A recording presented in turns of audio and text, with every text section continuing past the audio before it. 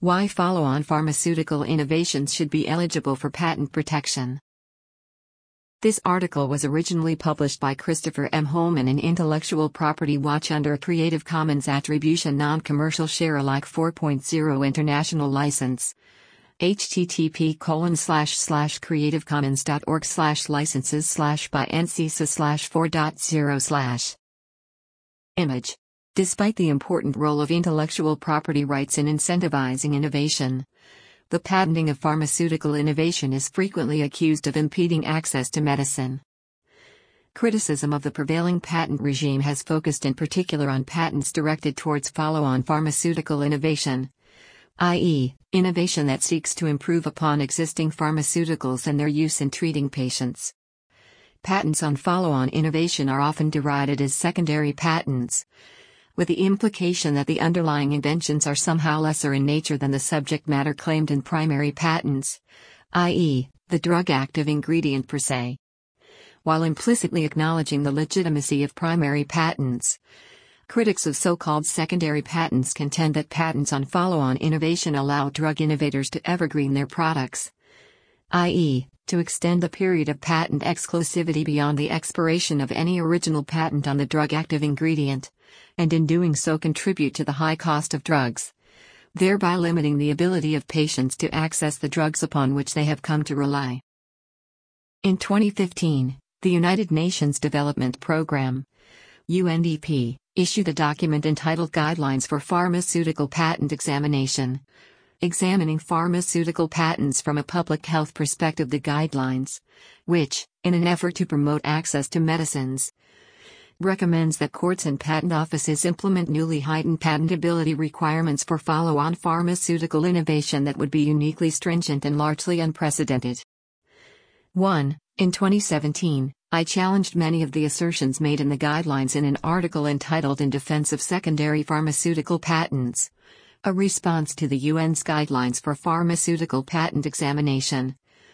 Defense of Secondary Patents, which provides numerous examples of so-called secondary patents that have withstood validity challenges in the courts and patent offices throughout the world and which were directed towards follow-on pharmaceutical innovation clearly meriting patent protection.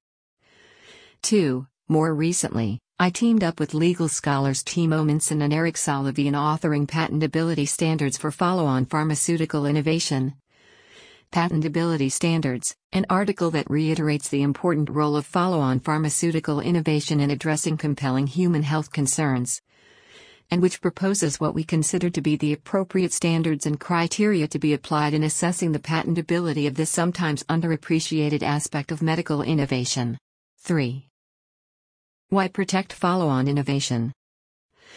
The attack on secondary pharmaceutical patents is based in part on the flawed premise that follow-on innovation is of marginal value at best, and thus less deserving of protection than the primary inventive act of identifying and validating a new drug active ingredient.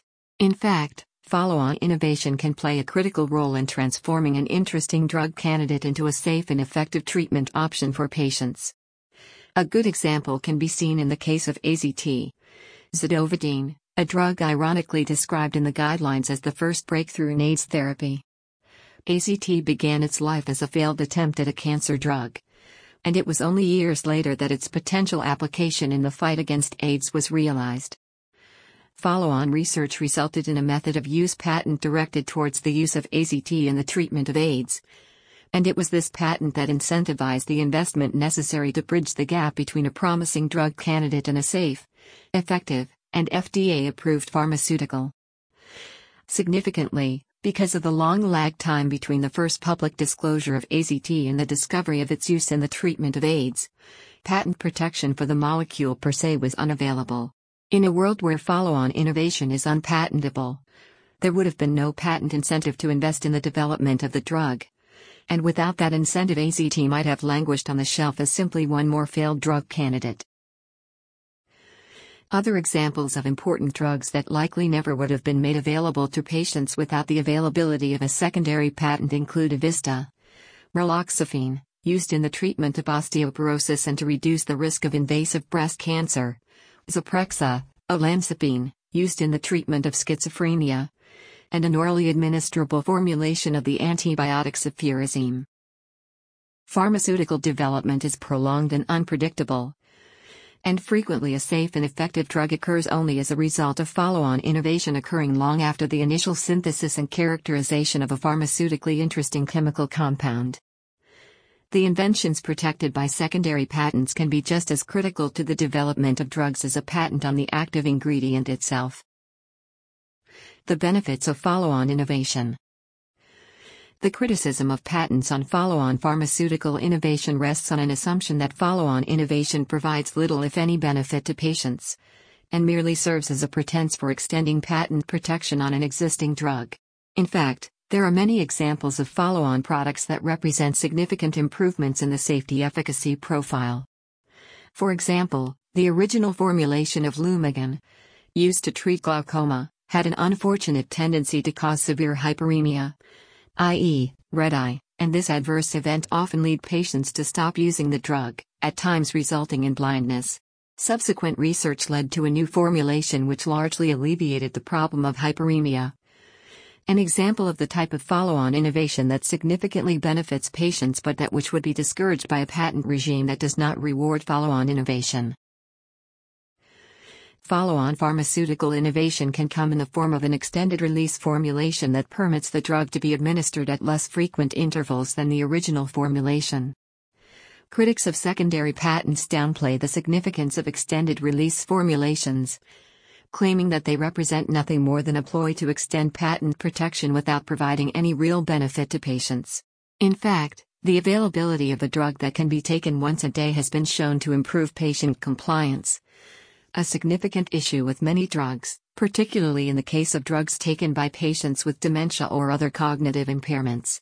Extended-release formulations can also provide a more consistent dosing throughout the day, avoiding the peaks and valleys in blood levels experienced by patients forced to take an immediate-release drug multiple times a day.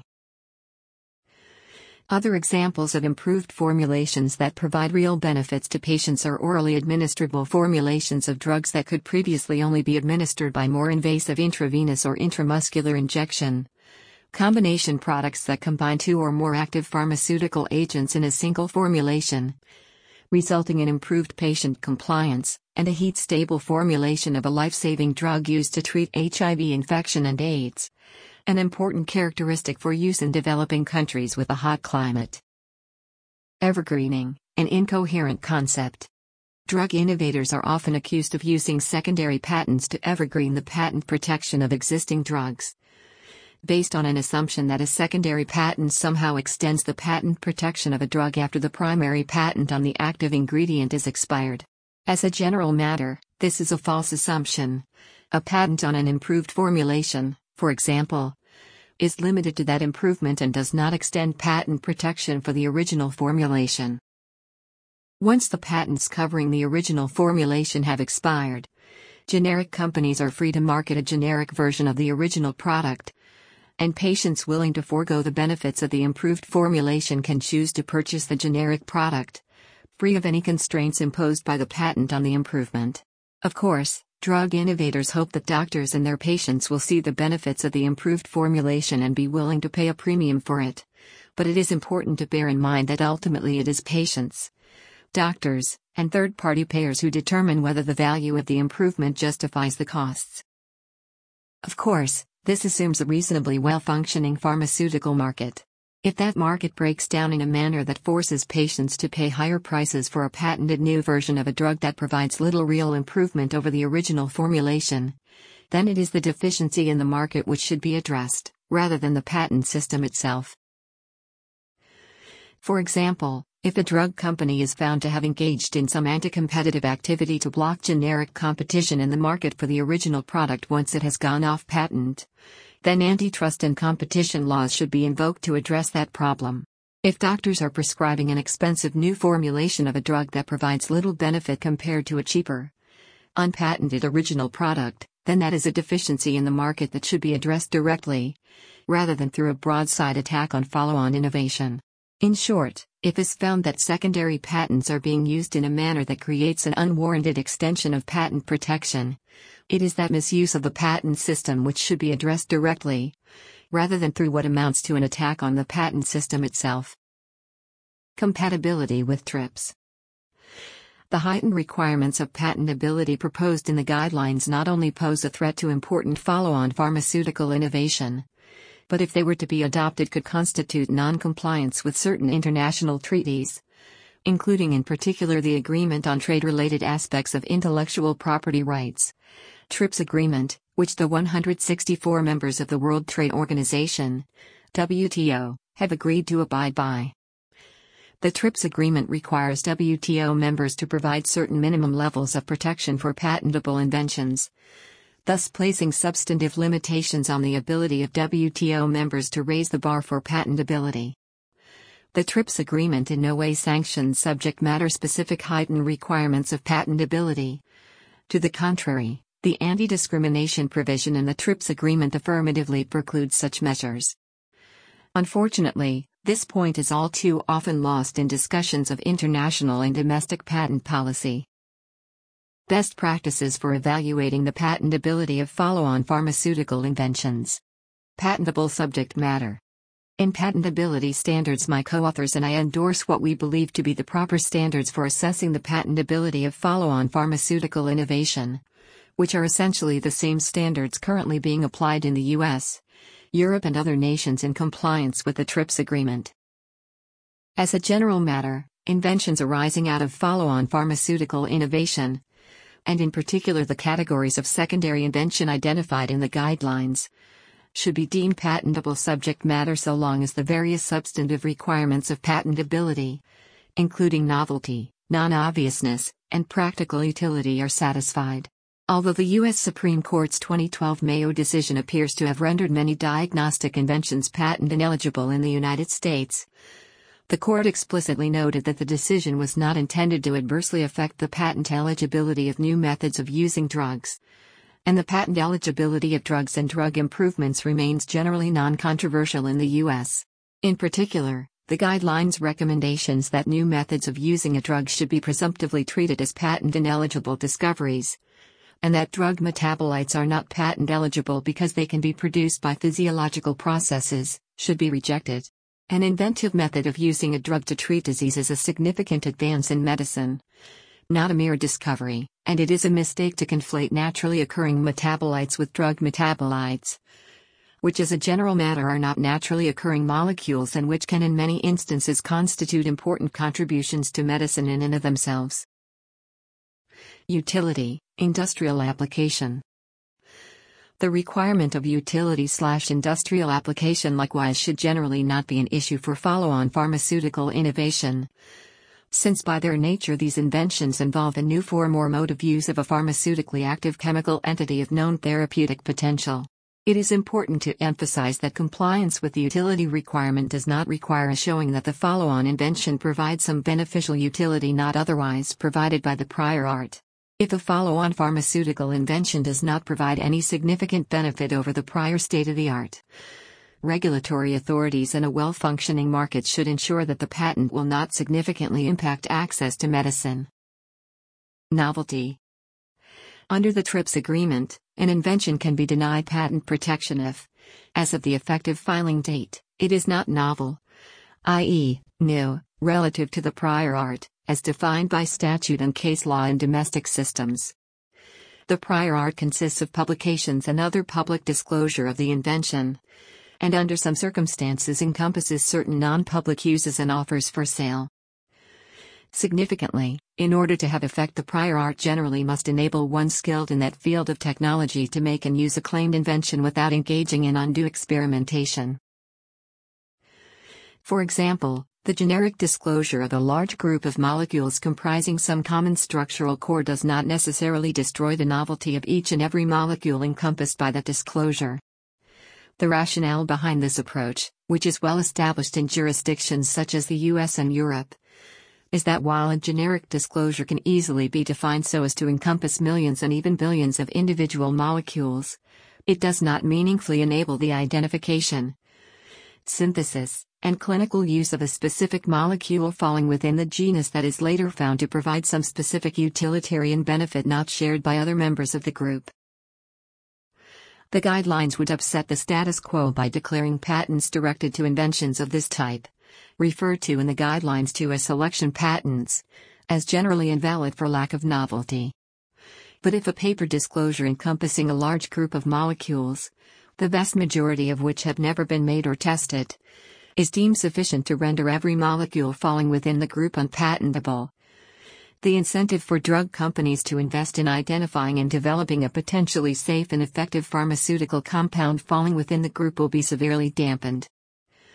Identifying a specific molecule with the safety and efficacy profile required of a successful human therapeutic is a veritable search for a needle in a haystack.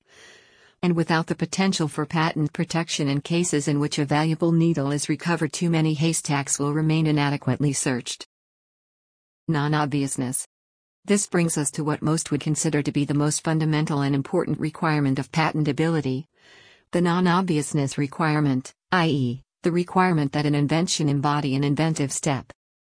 Not surprisingly, the guidelines focus heavily on the non-obviousness requirement, recommending that patent offices interpret and apply the requirement in a manner that would effectively render most follow-on pharmaceutical innovation presumptively unpatentable. Some categories of follow-on innovation, such as a new polymorph with improved properties, or an isolated enantiomer that does not cause the adverse effects associated with the racemate, would be treated as per se obvious and thus entirely excluded from patent protection. These recommendations are based on an oversimplified and highly abstract understanding of pharmaceutical research, and failed to take into account the unpredictability and technical challenges inherent to the research and development of follow-on pharmaceutical innovation. The criterion for compliance with the non-obviousness requirement is straightforward when stated in the abstract. A claimed invention satisfies the requirement if, and only if, as of the relevant date, i.e. the effective filing date, the invention would not have been obvious to a person of skill in that area of technology, given the state of the art at that time. In practice, the non-obviousness/inventiveness inquiry is highly fact-specific, decided on a case-by-case basis in view of the state of the art at the time of the invention, the knowledge and skill of those working in the field at that time, the extent to which those working in the field would have been motivated to try to make the invention, and the unpredictability associated with that area of technology during the relevant time frame.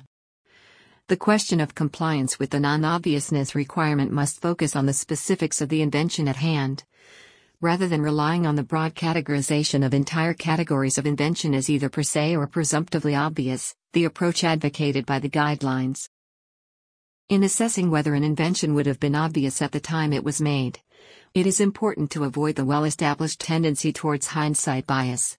In retrospect, once an invention has been made and proven successful, there is an inherent tendency of humans to look back and think, "I could have thought of that."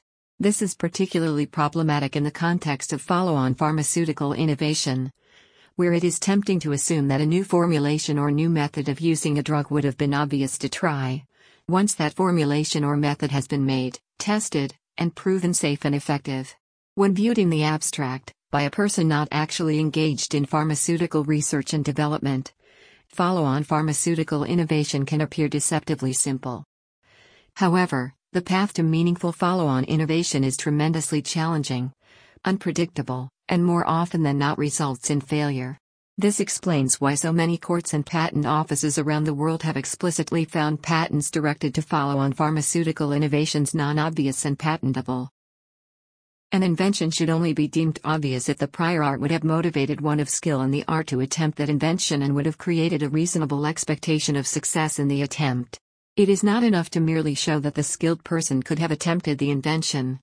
The question is whether that person would have been motivated to make the attempt. In some cases, invention can lie in the identification and solution of a previously unidentified problem. In other cases, the problem is well known, but the solution requires the inventor to overcome technical challenges that stymied contemporaries in their attempts to solve the problem. Sometimes an invention occurs when the inventor tries an approach that runs entirely counter to conventional wisdom, ultimately proving that conventional wisdom to have been wrong. Defense of secondary patents provides numerous examples of inventions of this type, explaining how courts have determined such inventions to be non-obvious based on the specific factors at play in each individual case. Concluding thoughts. Patent law is primarily concerned with rewarding and enhancing the creation of useful inventions. It is not an instrument that has been specifically designed to address crucial problems relating to ethics, access, health, competition, and human rights policies. This is particularly true for the biopharmaceutical sector. It is therefore crucial that patent offices and courts continue to assess the inventiveness of all inventions, including inventions arising out of follow-on pharmaceutical innovation, based on the specific features of that invention when compared to the relevant prior art, rather than adopting the sort of technology-specific presumptions against patentability endorsed by the guidelines. In cases where there are legitimate concerns that patents are being misused in a manner that restricts access to medicine, then that misuse should be addressed directly, rather than through a broadside attack on the patenting of follow-on pharmaceutical innovation in toto. If the patent system is being misused in a manner that is anti-competitive, then antitrust and competition laws should be invoked to address the problem directly.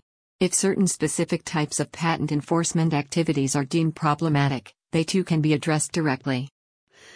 The U.S. patent statute, for example, already provides an exemption from liability for doctors who use a patented method of medical treatment. This addresses concerns about doctors potentially being sued without depriving medical innovators of patents, which would still be enforceable against a competing medical device company, for example. It would be a mistake to upset the delicate balance of innovation policy embodied in the current consensus patent regime. To do so poses a grave risk of greatly diminishing the pipeline of future medicinal breakthroughs. About the author. Christopher M. Holman is professor of law, University of Missouri-Kansas City School of Law. Thanks to Geneva Network for financial support in the research and preparation of this article. Geneva Network has received funding from a range of public sector, non-governmental and private sector organizations, including the pharmaceutical industry. The views and conclusions expressed herein are entirely those of the author. References: Carlos M. Coria, Guidelines for Pharmaceutical Patent Examination. Examining Pharmaceutical Patents from a Public Health Perspective. UNDP, 2015, Hereinafter Guidelines. Christopher M. Holman, In Defense of Secondary Pharmaceutical Patents. A Response to the UN's Guidelines for Pharmaceutical Patent Examination. 50 Indiana Law Review 759. 2017, Hereinafter Defense of Secondary Patents. Christopher M. Holman, Timo Minson, and Eric Solovey.